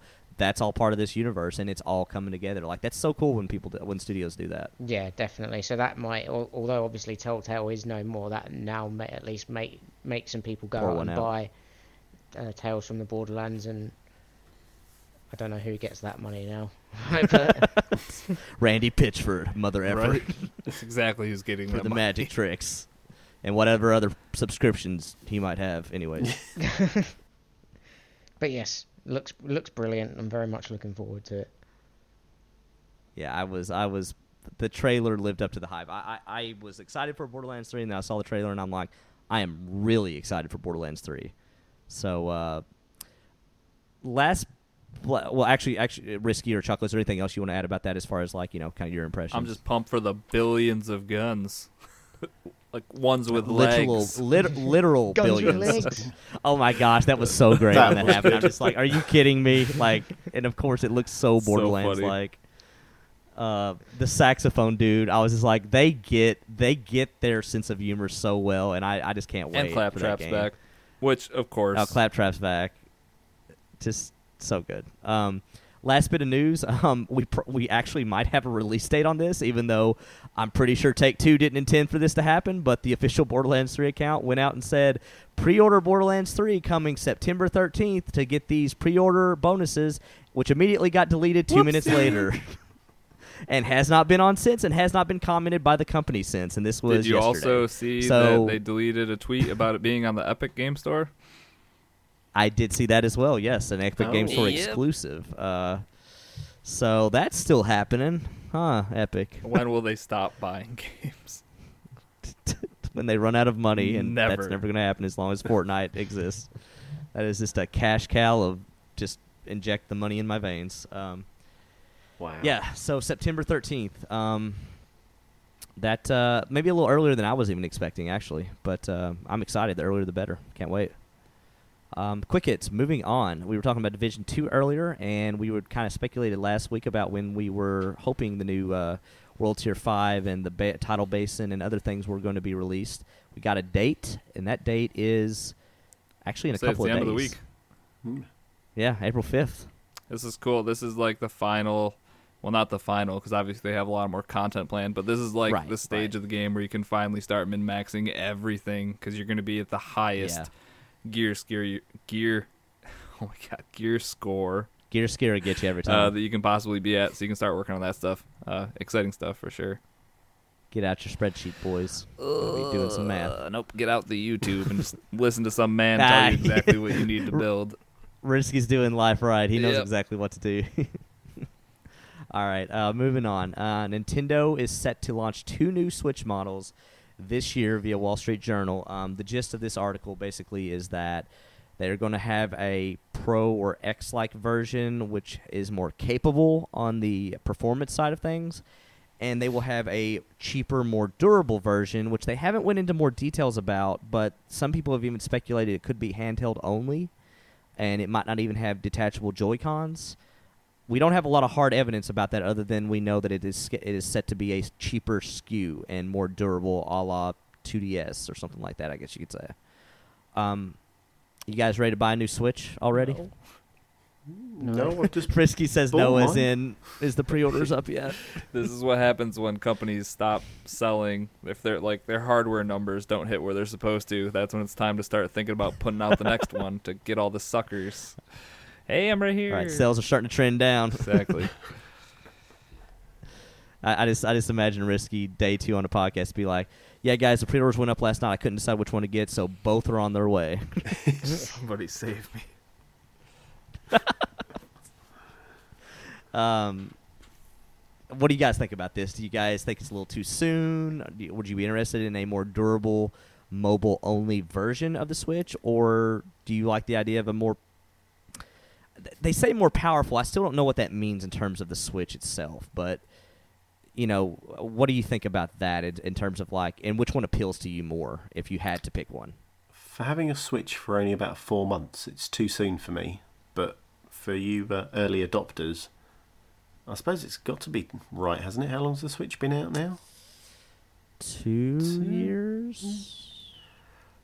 To be fair, Nintendo do knock out consoles quite quickly in terms of changing it. You've had what was the... I'm trying to think now. The DS. I feel like in a space of 5 years, you had 3 different types of Nintendo DSs.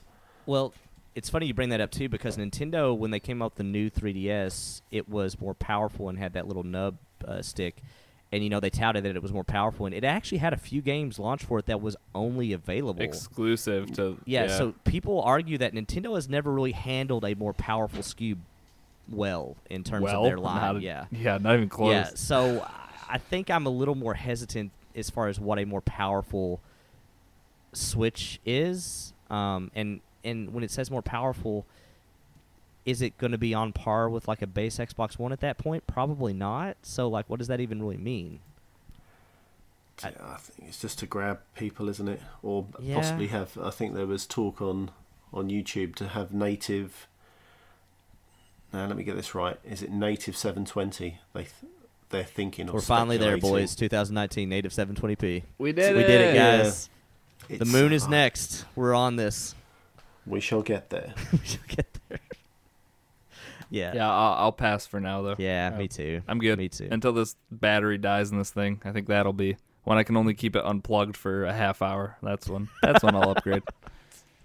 We'll get Optimistic half hour there. there. Yep. I am interested to see how cheap the more durable version is, and if that takes off for the younger audience. Because I'm sure there's parents out there that are like, yeah, this thing dropped and the Switch or the Joy-Con doesn't click in anymore. Dang you, Nintendo. Isn't it just an Amazon Fire? The kids version. Well, that's all It it's sure going looks to be. like it. Probably. I mean, yeah, sure. Might as well be, yeah. Anyways, moving on. Hyper Light Drifter TV series is in the works from creator It's got to be Alex. Alex. Okay, that I was like, man, somebody got me good. It's Alex without the Alex E. Preston and Castlevania's Adi Shankar. They had me at the Castlevania creator, so yeah, I will absolutely watch this. What about you guys? Either of you play Hyper Light Drifter, or either of you like, sure, whatever, more cool video game adaptations?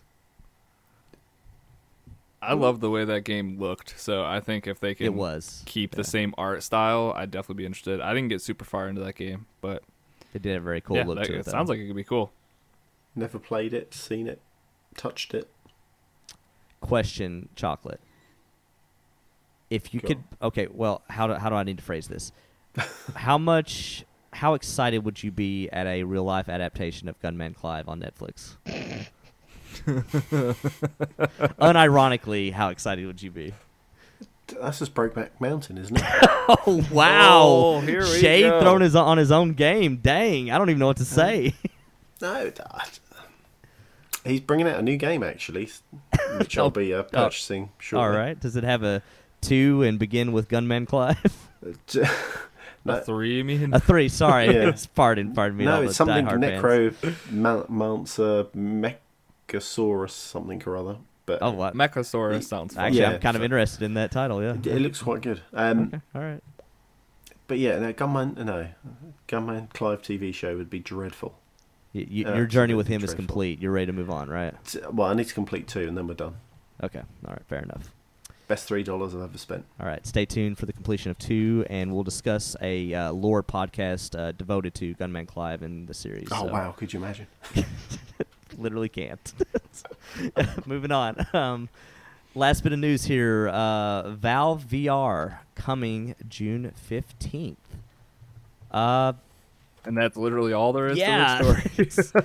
It kind of, we always wondered if Valve was just going to basically lease out the development to somebody like HTC, or what they were planning on doing, if they were planning on making their own hardware. Clearly they were. It looks kind of like a mix between the two. Like I was talking to Risky before, and it kind of has the front of an HTC Vive, but like the built-in earphones of like a Facebook version Oculus. I did my best to find more information. I couldn't find much about, like, the thing I'm most interested in, and we've talked about this in Discord, is cable management with the VR. I couldn't find much talking about that. I'm assuming it means it's not completely wireless. Otherwise, they would be out there screaming that to the heavens. But I don't know. I know you were talking about diving into VR, Risky. Is this something you might give a hard look at, or? Dude, the more I research VR, it's just once I finally make the jump, it's going to be like, is it at the right time? I think that's tough. The thing you really have Yeah. to nail down right now is making sure you're not in too early and you're just going to get screwed. And I feel like that's where we're at. Well, like Gen 2 yeah. might be legit, but $400 now for something that I have 1,000 cords dangling off my face and Yeah, I don't know. It's one of those things to where, like, the early pitch was, the HTC Vive, the room scale VR is like, hey, you need to have a room of your house dedicated to this. You got to put these sensors up on different corners of the room. Like, this room is a VR room, done. And now it's like, actually, we just came out with one where you don't need the sensors. It's actually just as good. Sorry. Like, like the Oculus S is coming out soon, and that they just took away the sensors, I guess. Totally. But you're still tied down to your PC, but it's a step in the right direction. And I think eventually we will get there, but I don't know if now's the time. But to the point you're making is it's progressing to the point to where you could make this very hefty investment money-wise and then a month later be like, man, wish I'd waited a month. Yeah, exactly. So yeah. I don't know if what is this thing called? Oh, it was The Index? Yeah. Oh, yeah. The hell of Index. Man, another thing we were discussing in Discord, let's talk about the naming streak we're on here with these gaming companies and stuff. Stadia. You got your sweetener over here with Google, and you've got Index, the most generic name ever thought of for VR, because nothing inspires me to put on a VR helmet and immerse myself in a world like Index. Yeah, it's bad. It's like, hey guys, let's all go and jump on Index. It's just like, whatever, nerd. Like Rift, I think Rift is probably the coolest one. It makes the most sense in my head, at least. At least opening up a Rift and going to a different world. It's exactly what you're doing. Borderline market research, that one, I guess, Like, yep. Closest we've come. Like, Google Gaming would have been better than Stadia. Anything. GG. 1000%. GG. Yeah.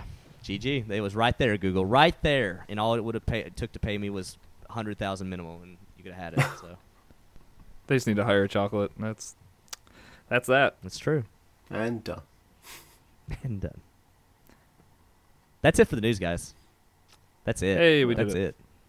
All right. the news Before in we the go, there are some new games for the week, and we have our Games of the Golden PlayStation Plus stuff. But for that, we will throw it over to 10,000 Fists. Yes. What's going on this week? So, brand new on Games with Gold this week, we have Technomancer and the original Star Wars Battlefront 2. I can't remember what console that was. Was that on the original? That was OG Xbox? Xbox. Some say the best Battlefront 2 game.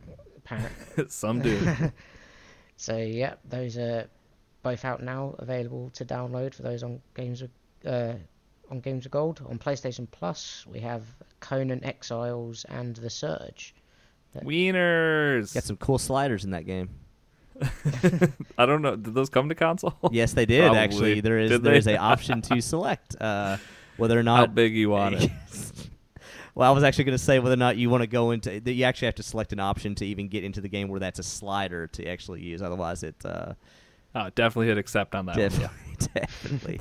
And The Surge, I will say, I had never picked it up, but I thought that game looked really cool, like Dark Souls. Yeah, techno, futuristic machine. Yeah, with like augmentations. Yeah. Definitely looks cool. Cool. And as for new games that are out this week, there is one called Far Lone Sails. It's a vehicle exploration adventure type game available on Xbox and PS4. It's out April. It was already out on Steam. Yeah, it got a 9 out of 10 on Steam. So it's going to be out on Xbox and PS4 as of today. Time As travel. of right now. You can go download it now. And also out this week, we have the Game of the Year version of Borderlands, which is out tomorrow. This is officially the way we're doing this segment from now on. I love it. Question marks at the end of every Yes, I'm Ron Burgundy. And we have an action-adventure game called Hob, which will be out on the Switch. It got a 9 out of 10 on Steam as well. And that's Thursday. There you go. That works. Love it. Yeah. And the last game that's going to be out this week is Super Dragon Ball Heroes World Mission, out on PC and Switch. Yes. At some point this week. Anime. Anime. That's a anime card game, apparently. Anime. I'm gonna anime it alone. Oh, that was awful. Oh. Yep. Oh. And with that, I guess we can plug this show up, huh, Chocolate? Yep. Chuck is like, You wanna please get move outta along here? as quickly as possible. Yeah, move along, people. Nothing to see. Move along. All right, if you want to join in on the conversation daily, you can head on over to Discord, where we're all hanging out all day, every day. Links to the Discord are in the show notes. If you'd like to support us with your hard-earned money, head on over to patreon.com/CAG podcast. If you'd like to keep up with what we're doing on the social media, we're on Twitter and Instagram at CAG podcast. I just posted a whole bunch of stuff from PAX East this past weekend, so head on over to the Instagram channel if you want to check that stuff out. Instagram was lit this weekend. Instagram was lit. Risky's face is on there. Oh no, how did it get there? If you need to contact us via email for any reason, we are at cagpodcast@gmail.com, and we also have a website, crossatlanticgaming.com, that has all of those things I just listed. I'm Risky the Kid. You can find me there everywhere. Find me, yep. Yeah. Yeah, Doc, how about you? I get it. Doc H1X1 everywhere. Narnia, Operencia. I'm all over the place. Just All the best look me up. places. Chocolate Chocolate Bear 80 everywhere. and 10,000 Fists. Oh, I don't want to know any of you. Leave me alone. Okay, perfect. Whoa. I'm kidding. His is too hard with all the Mine's letters so, and so numbers. awkwardly spelled. Leave Chocolate a message and I'll get back in contact with you if you're that desperate. I like that. I'm going to make Chocolate my go-between now for everything, too, actually. That's a How good have I idea. turned into the PA? I like this. It's perfect. And with that, thank you everyone for tuning into this week's episode of Cross Atlantic Gaming. We'll catch you guys next week for an all-new episode. Goodbye. Peace out. Bye-bye. See ya. And Fist, thanks for being on the show. Love you. Thank you. What? What? You must not have heard the name I said. I was like, Huh? what?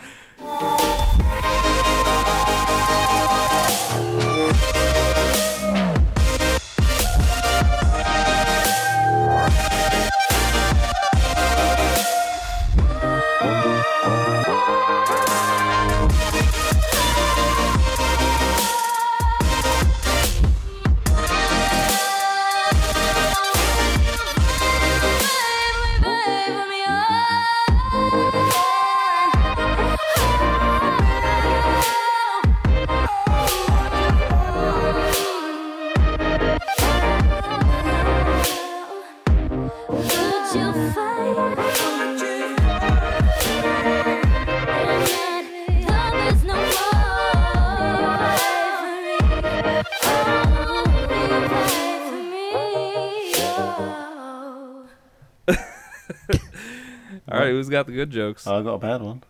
All right, let's hear it. I always like. Oh, what? Right. Nailed it. Yep, got it.